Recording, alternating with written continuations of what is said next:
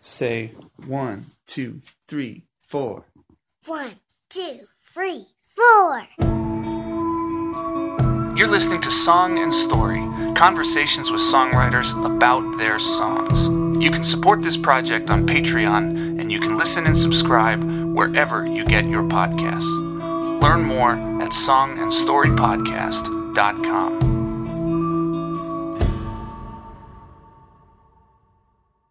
I've been holding on to this episode for a while now. In fact, this was actually the very first conversation that I recorded for this podcast. My guest is Jimmy Mitchell. Jimmy is a pianist, a composer, a gifted storyteller, and he's the founder and chief curator of Lovegood, a subscription company based in Nashville, Tennessee.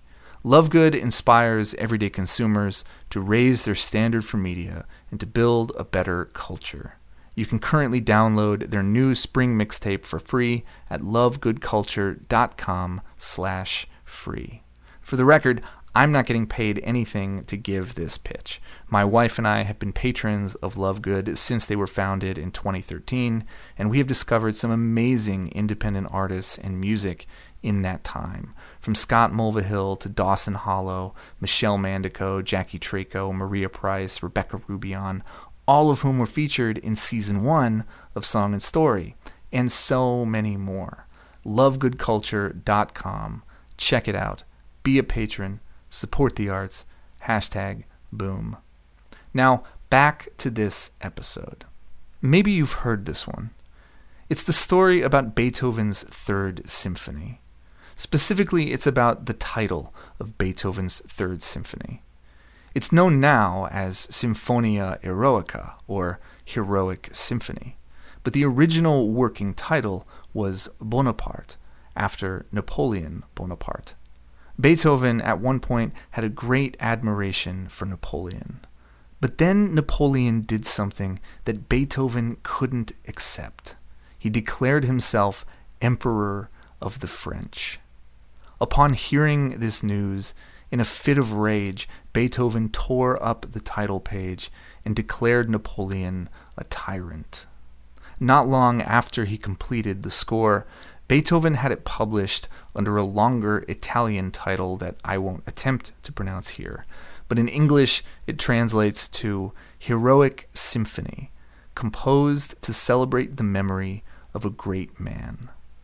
We generally celebrate the memories of great men at funerals, wakes, and memorials. So giving this title to this symphony was perhaps Beethoven's way of letting Napoleon know, "You're dead to me." Knowing the history of the symphony's title inevitably affects the way we listen to it. The title alone gives us a sort of audible lens, a sonic filter through which we experience the emotion and the themes evoked by and within the music. And I share all of this because today's episode features a song by Jimmy Mitchell. And like Beethoven's Third Symphony, Jimmy's song has no lyrics. Like Beethoven's Heroic Symphony, the only words we're given to provide some initial context for a story, to act as our sonic filter, are the two words that make up the song's title. I'm Jimmy Mitchell from Nashville, Tennessee, and you're about to hear a song from my 2014 album, Through It All. This song is called The Battle.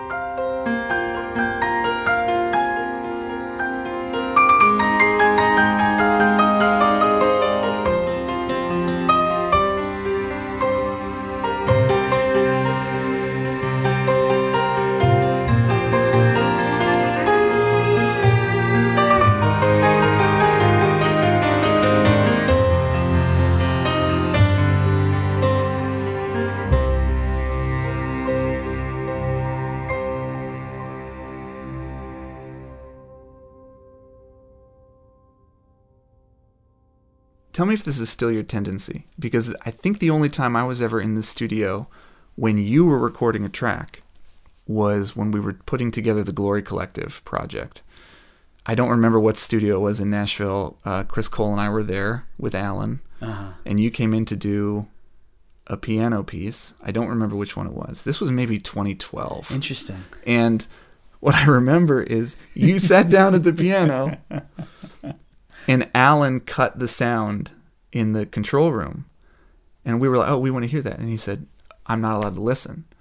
He said he doesn't want anybody listening when he's recording it. And I was like, I kind of laughed because I thought he was joking, or maybe that he just wanted to talk. And I was like, wait, really? He goes, yeah.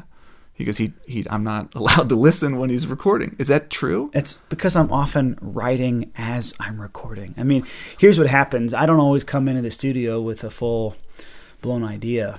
You know, both of my records, 8 tracks on Through It All and 12 on Love and Epic, I'm coming in with a pretty good sense of things and a direction for each song and a bunch of chicken scratch written down on a steno pad. But there is so much that happens in the moment, and if I like it, I say, okay, I guess that's how it's going to be forever. And again, I think this is where we might just be a little different. Like, I'm not as particular, as long as, again, this kind of sense of things is really protected. And I do think this is an area where I could grow as a musician. I would love to not come in with 12 ideas and be completely certain that each of them need to be recorded. And, I kind of have a sense for each one of them. And then I run with it. I'd much rather have 30 or 40 songs, and actually sit down with somebody else, like a producer, well in advance, and decide on which 10 or which 12 are really most worthy of a record. That's one way to do it. Yeah. And if you want to try it, great. I'm of the opinion that in terms of writing a song or recording and producing a song, there is no right way to do it. It's whatever works for the artist, for the project. That's what I think should be done. So don't feel any pressure to do that. And I wasn't like pointing this aspect out, that we weren't allowed to listen when we were recording, as a flaw about your character in any way. I've always wondered, like, is it self-conscious? Like, that if we're in there listening, you'll be thinking about that and it'll distract you? Is it a self-conscious thing? Or is it just you want to be alone as you possibly can? Or is it not, you don't even think about it that much, it's just a preference? I think it's, if I had to say accurately, an answer to that question would be none of the above. If I had the song fully written, then I would just not care at all who was listening as I was recording. So it's not a self-consciousness of like playing, but it probably is a self-consciousness of like letting somebody into my creative process as it's being captured in a way that might be final or might not be final, or in a way that I could end up absolutely hating, but I don't really want to talk about it. I just want to kind of keep moving. In other words, what ends up becoming a fairly like finalized project in the moment doesn't feel that way to me. And I think because, there's something kind of scary, I suppose, about inviting people in, like co-writing, for example. That's a difficult thing for a lot of artists. I do not like it at all. Exactly. It requires a certain vulnerability. It requires, it's definitely like some level of give and take, and at times what feels like compromise, I'm sure. Yeah. I can be mean to myself and take as long as I want with a song or a piece of music. It's a lot harder to be mean to somebody else. It's a lot harder to be mean to somebody else, and I don't like doing that. And I don't want there to be any bitterness. I don't ever want to listen to a song and think, I still disagree with this. I've seen you perform this piece on a number of occasions, and it's often in a setting where you're talking quite a bit in between songs and really sharing about personal experiences, and you'll play the song that either came from that or that encapsulates that. So if we could begin, what is the battle? What was the battle? Well, it is interesting because I'm not really a lyricist, although I do love words. I mean, I love even just the composition of a sentence and the structure of a paragraph. And it's funny, I don't necessarily know how to piece them together. And so I put a lot of heart and a lot of myself into melodies as much as I do into, the talks that I might give or the stories I might tell. So for me, it's still the same art. It's the same process. And the battle really just began with a very deep emotion, one of pain and confusion, and kind of recognizing that there's a tension within my own soul, within my own heart. There's light and there's darkness. There's good and there's evil, and that's not a very comfortable thing to think about. And you probably want to hear the story behind the song. Would that be helpful? Yeah. Yeah, if you feel inclined to share that. Yeah. I mean, that's what I'm familiar with. Yeah. And if you're comfortable sharing that. Yeah, I played a very unfinished version of this song at my brother's funeral about 7 years ago. And it was actually the first song I'd ever written. I suppose that was worth sharing. We've all written lots of songs. Sure. Hopefully the world will never have to listen to. Yeah. And this one, it just sort of began as this kind of very tense and kind of progressive song, obviously written in a very kind of minor key. And the week that my brother passed away, it started to make sense to me. There was sort of this deeper emotion of anguish that we've all felt before, but that was really risen to the surface, obviously, the week of Bobby's passing. And it really also called to mind this really incredible encounter that I had had with him about a year and a half prior. So obviously a year and a half before he had died. And I was over at his apartment in Atlanta, Georgia. He had called me up somewhat out of the blue, and I happened to be in town that weekend. He said, "Jimmy, I just woke up from this dream, and I don't think anybody is going to believe me except you when I share it. So could you come over?"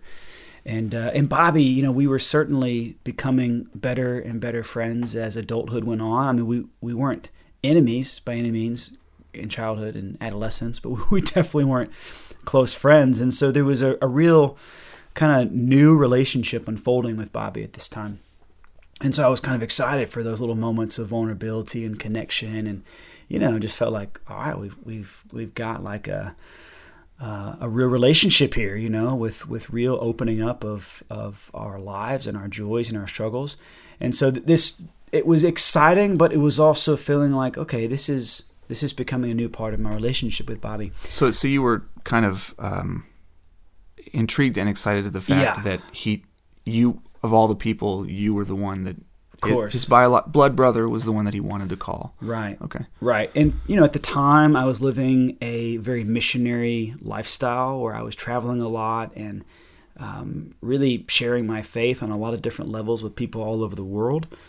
And I think he knew that, and he saw a certain joy and purpose in that, which is probably what sparked this phone call. And so I immediately dropped my things off at my mom's house, and I take my car straight over to Bobby's apartment. And I walk in, and he refuses to make eye contact with me. He sort of has his head in his hands, and he's sitting in a chair. And I can tell he's not only upset and has been crying, but has also been sick, It was not a pretty sight to walk into. And I sat down next to Bobby, and obviously I didn't think there was much time here for pleasantries, so I just listened. And he started to tell me about this really nightmare he had woken up from. Now, granted, it was a Friday afternoon. He was working for IBM Monday through Thursday, traveling the country, and he'd often work out of his home office on Friday. So my guess is he sat down, probably not to the chili that I just enjoyed from your mom, which is about as good of a lunch as I've had in a long time. Sure. But, he had some kind of lunch that just made him sleepy enough to take a nap on accident and then stay asleep for 2 hours, just long enough to have what he described later as the most painful experience of his life. So can I interject here? Of course. What were your thoughts kind of on your way over? You kind of shared it a little bit that you were kind of excited and intrigued. Yeah. What was your mindset on the way over there versus when you walk in and kind of get your first glimpse or feel of what state he's in? How did your perception of this experience, kind of what was about to happen, change? Yeah, there was certainly a sense that something really life-changing could unfold in this conversation. And again, kind of given my missionary lifestyle at that time, I was probably more open than even I am now to extraordinary moments like that. Okay. Life-changing conversations and encounters with people. Because frankly, I was very used to it. You know, when you're used to watching, 15-year-olds completely turn their lives around by the grace of God, seemingly against all the odds. Sure. It suddenly doesn't seem so crazy for your 26-year-old brother to have this, quarter-life crisis that could obviously spearhead, or at least be a gateway into a real life-changing sort of conversion, right? So I came in pretty hopeful, pretty excited, and as I sat down, I just thought, all right, this could be big, and I got to stay out of the way and try to stay quiet more than anything. And sure enough, Bobby began to describe this dream, and he said towards the very beginning of it, there was this army of what he described as evil spirits, right? Now, Bobby would not have been, practicing the faith, any faith really at this time, in a very consistent way. He probably went to church on Christmas and maybe Easter, but it wasn't like he had much religious or spiritual language, much less thoughtfulness in his day-to-day life. But he's using immediately like fairly intense, profound, and thoughtful language. So I'm thinking, okay, this has got to be real. Like Bobby's not making this up, obviously, and it's also completely out of the norm for him. Sure. And he goes on to describe these evil spirits as if they were hovering over him, suffocating him. Again, he described it as the most painful experience of his life. And I think as the dream unfolded, he just was increasingly sinking into a kind of despair. And towards the end of the dream, he said, Jimmy, I suddenly saw this army of good spirits, as he described them. And they were coming one by one to fight off the evil spirits. And he said, Jimmy, I saw you, and I saw Mom, and I saw our sister Haley on the front lines of that army of good spirits. And so when I woke up and y'all weren't with me, I just immediately began crying because I was so upset and felt so alone. And then when the images of those evil spirits and the pain they were inflicting on me came back to my memory, I just got sick to my stomach and couldn't stop throwing up. And he said it was about then that he had called me. Now, mind you, at this point, he hasn't made any eye contact. His head is still in his hands. He almost sounds embarrassed, to share this story. And I'm just feeling incredibly privileged to be on the receiving end of it. So not too long after this, we just began processing out loud, trying to make sense of what had just happened. And I suppose 15, 20 minutes into that conversation, I had mentioned maybe for the third time that perhaps spending some time in prayer, even going to our church, which happened to just be down the road, maybe even sitting down with a priest friend of ours would be helpful, because it all felt very out of my league and out of, kind of beyond my pay grade to sort of walk Bobby through this or to journey with him through this. And at this point, it was almost like it was his idea. He's like, yeah. No, I think I would like to sit down with a priest. And, we grew up Catholic, and one of the big parts of our faith has always been confession. I'm not sure, if the whole world quite understands this sacrament, the way that the church does. But for me personally, most of Christendom doesn't understand it the way the Catholic Church does. So it's interesting because for me personally, it's become not just a place of, I don't know, freedom and healing and peace. Sometimes it's kind of just like a place of like mental restoration too. I kind of think if the whole world had the courage to confess their sins or confess what maybe they only understand right now to be the struggles and the real kind of difficulties of life that, especially when they've inflicted pain on others, when they have been, kids disobedient to their parents, teachers, and coaches, any one of us who have been lacking in integrity and honesty and all these things that we can all kind of agree are worthwhile virtues, Yeah, so this is interesting to me because something that we have seen so much of in the age of people getting caught up in whatever the news story of the day is. Everybody is always really wrapped up in it. The court of public opinion. It's guilt and shame until the person is excommunicated From society. Either Right. either kicked off of Twitter, or they're fired from their job. Wow, yeah. So I think the alternative that has been embraced is guilt, shame, and penance, with almost no option or offer invitation for forgiveness and reintroduction. That's right. A re-embrace to the community. It really is an amazing way to look at it. We don't have a culture of mercy, like you can't give mercy until you've first received it, and you can't receive it until you recognize your need for it. And I suppose that was exactly where my brother was. For the first time in 10 years, he was recognizing his need for mercy.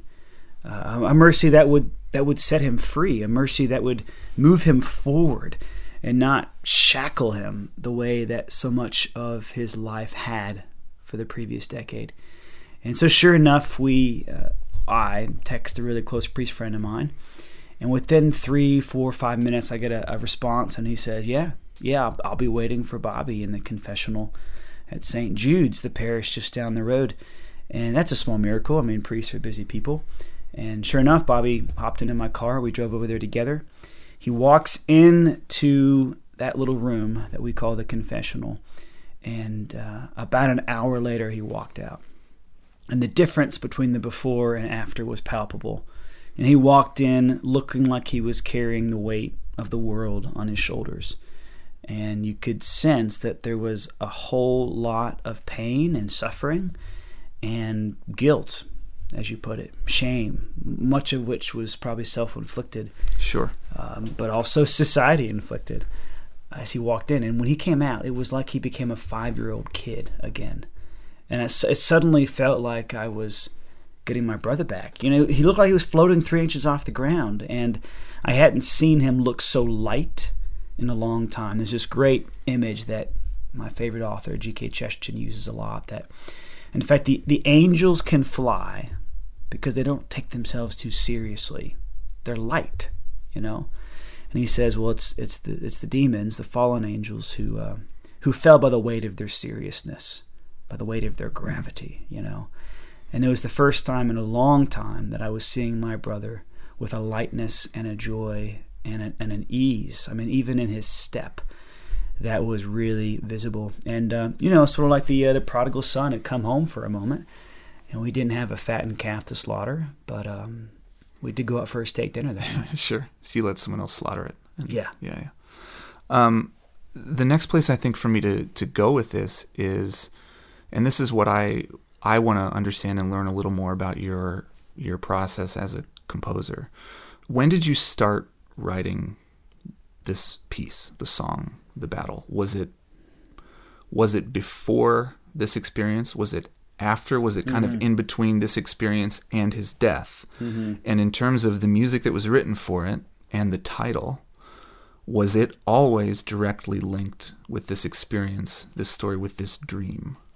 Yeah, it was not always directly linked, is the quick answer. In fact, I think this is a little bit of my creative process. Is I probably have 3 things going on at once at any given moment. The first is real life, and just the emotions that go with any given day.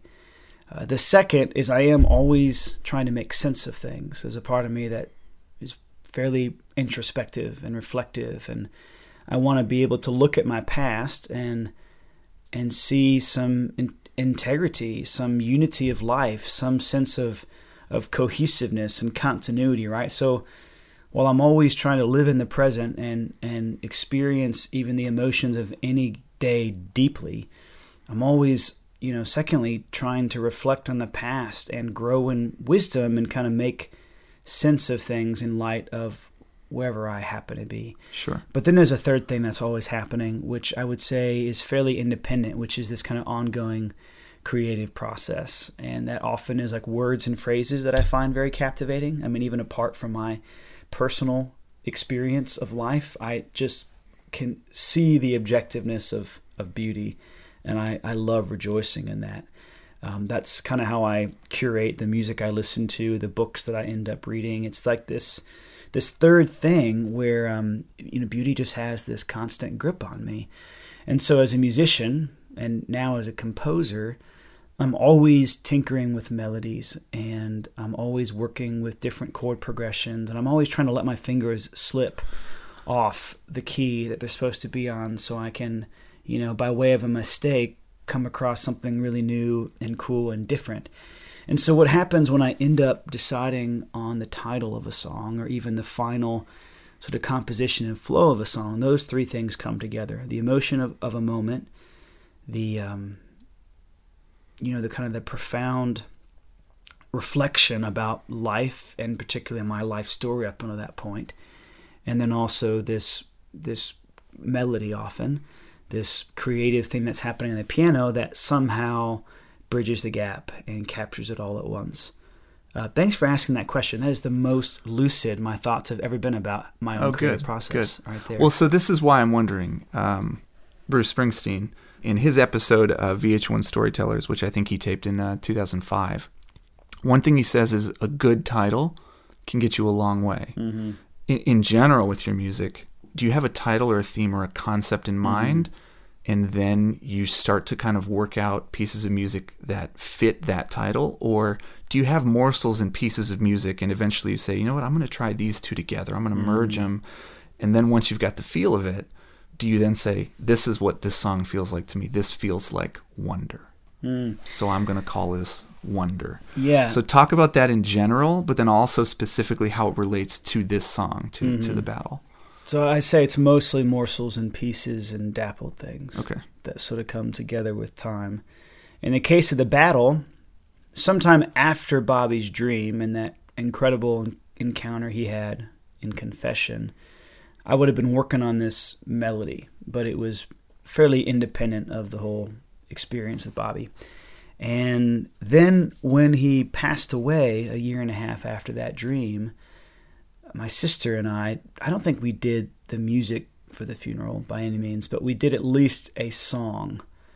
And I don't know actually if my sister sang or not. I just remember playing that song towards the end of the actual funeral mass for my brother. And it was very unfinished. In fact, I played it 2 weeks later at a Christmas concert dedicated to Bobby. Yes, and that was the first time I ever heard it, because you sent me that CD. You made a live recording of it. That CD is not available anywhere, thanks be to God, because it's great, but it's like literally, in the wake of some pretty intense suffering. Sure. And it was just kind of a thrown together band of really good friends of mine in Nashville. And if I go back and I listen to that song, it's nothing like how it ended up on the record, which was my debut album through it all. And by the time that record came out, I finally had a title for it. And yes, it still had a lot to do with Bobby because of the funeral, but only then did I really begin to piece it together with his dream, which was so very much a battle scene from start to finish.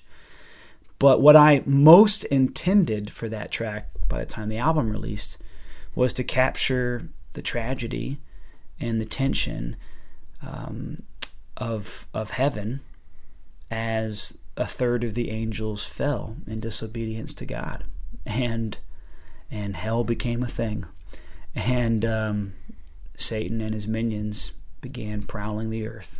Sure.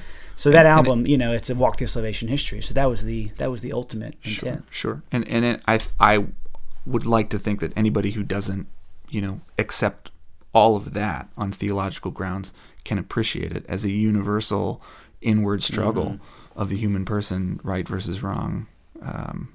That tension that you describe, it comes through on the track with the way it was produced. So how much involvement did you have in that? And what I mean by that is there's the piano piece just on its own, and it's phenomenal the way that you perform it when you're solo.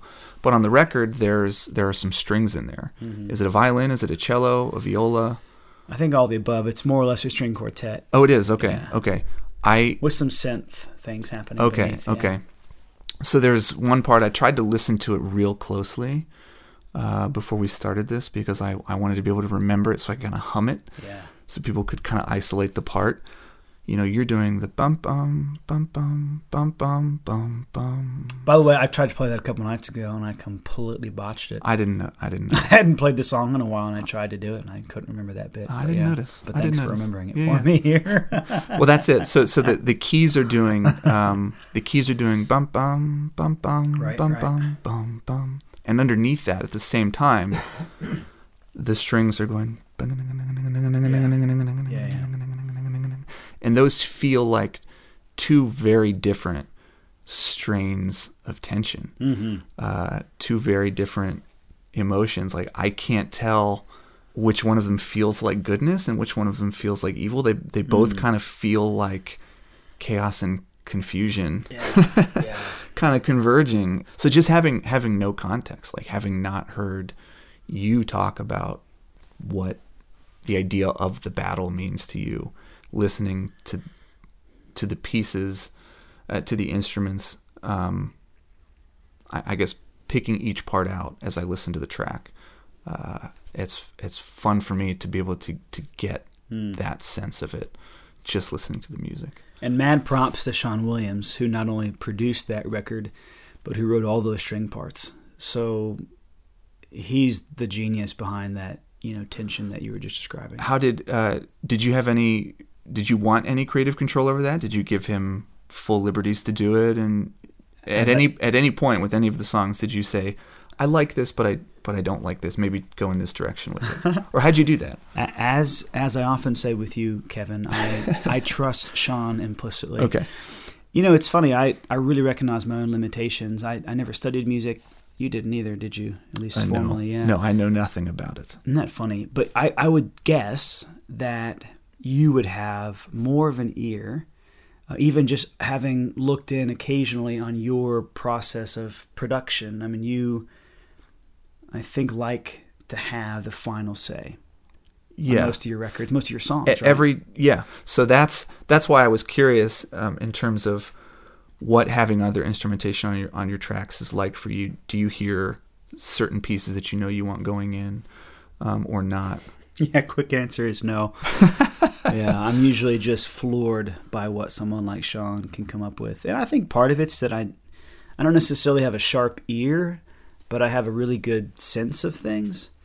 Even, I don't know, I often feel this way when I'm reading a book or watching a movie, listening to a new album.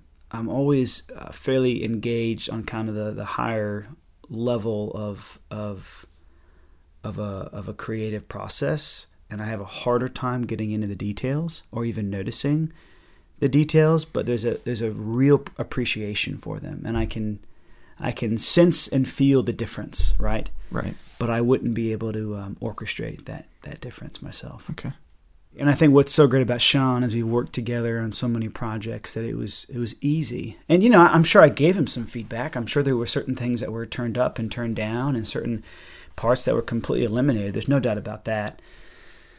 But ultimately, yeah, Sean, he's easy to trust, and he knows me, and he actually knows my particularities too. And I'm sure that's been your experience too with producers in the past. You kind of want like just the right chemistry there, so that there's an ease in the working relationship, and a sort of understanding, even if it's unspoken, of how you as the artist ultimately want things to sound like. Sure. I think I've probably heard all of your songs just solo piano. So listening to the records, and when I hear the other instrumentation, I don't ever question it. I'm just interested in it. And so I think, to me, that's a testament to your ability to trust people implicitly, and it's a testament to Sean Williams' ability. I mean, the first time I met Sean, he was younger, living at one of the houses. Yeah. You had a bunch of guys. He was a living housemate. Yeah. Yeah. And I've been there a couple times, and I had no idea that he played violin. And when I found out, I was like, "Oh, you play?" He goes, "Yeah, I'm all right." Like for Martina McBride. Yeah. And then I heard him play like a year later, and I was like, "Whatever, man. You're just all right. Shut up." He's just like, he was phenomenal. And and so it's a testament to him as a producer, and as someone who I, at least on your record, didn't do anything to make himself stand out, but did what was right for the tracks. Yeah. Like that's really important. Yeah, and part of the magic there, is I always record all of the piano, and this every bit of every song is finalized on the piano side of things once it lands in Sean's inbox, right? And we live in the same town, but all these files are kind of shared digitally, and then he just goes to town with the strings. And I think that's actually what allows me to play the songs with only the piano, and they still have a certain fullness about them. And then suddenly you hear the record with the strings, and there's a continuity there for obvious reasons. Sure. But a further kind of layer, or just depth that wouldn't have been there, in a live show. I'm just glad that I can do the solo thing. And that's what's interesting, is I play that song, and I play many of my songs and give many of my talks in a lot of different environments. So, I was at this school in England, a very, on paper Catholic school in the Midlands of the United Kingdom, and played that song and kind of played it in the context of a larger talk. And this kid walked up to me afterwards, and he goes, Jimmy, I really, he said, a much cooler English accent than I'll be able to pretend to have right now. I've heard your English accent, so I'm not going to ask you to do it. Even right over now. there, they make fun of me bad. But they love our American accents, so I'll stick with that. And his name's Fergus. He walks up to me. He says, Jimmy, I think I'd really like to go to confession. And I was like, okay. I told the story of Bobby's dream and kind of painted this bigger picture of salvation history. And here I'm at a Catholic school, so I'm assuming there's some context for all this, but he actually has no idea how to go to confession. There's just, at least in that moment, a real desire for mercy, I suppose, and freedom, as I had described it. And so I said, well, okay, has it just been a long time, or, what's the deal? How can I help you? And as the conversation continued, it turns out he wasn't Catholic. In fact, he had never even been baptized, so he wasn't even Christian. But there was this desire deeply rooted in this 15-year-old boy's heart for mercy. And I thought that's it. This is a transcendent need and reality on the human heart, to be forgiven and to have the power to forgive, and yet to recognize our need for it in the first place, is that there's a battle raging within each of us. And I want good to win. I want goodness to win out, and that's a daily fight for me.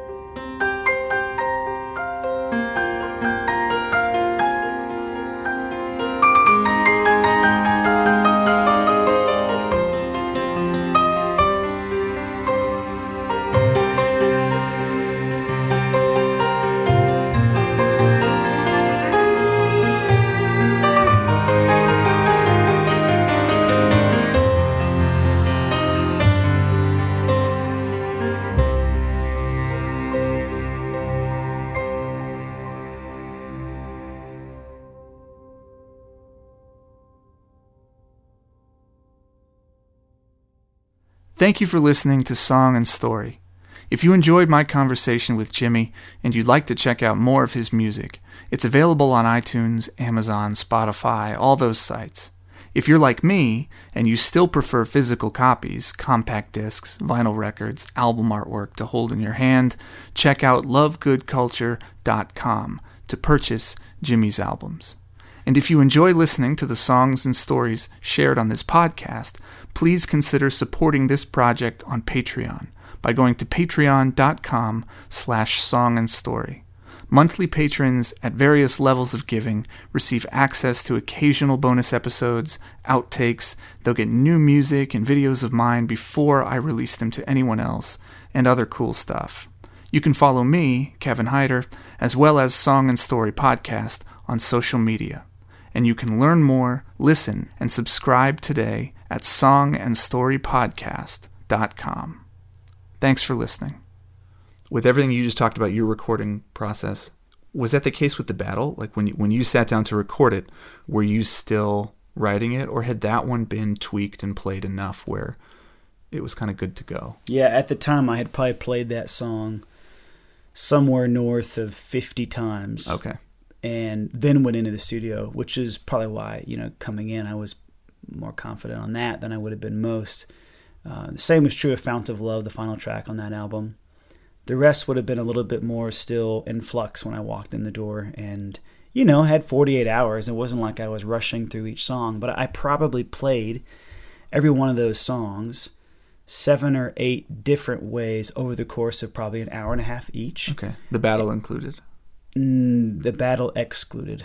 Fount of Love excluded as well. How many times? How many takes do you think for the battle? Oh, maybe 1 or 2. Okay. Not including mistakes or punch-ins. No, I would say including mistakes and punch-ins, maybe 3 or 4. Okay, yeah, that's good. But, yeah, that's fast. But again, it's just piano, right? And with the rest, it was just like I needed to kind of journey with the song, and I just have a little bit too full of a life and schedule most of the time to do that when I'm not paying for it. So there's something about like being in a studio where I know that like the clock is ticking. Yeah. And every minute counts. It That's forces rough. me. For me, it's necessary. Yeah. Yeah, sadly, it's what I have to do.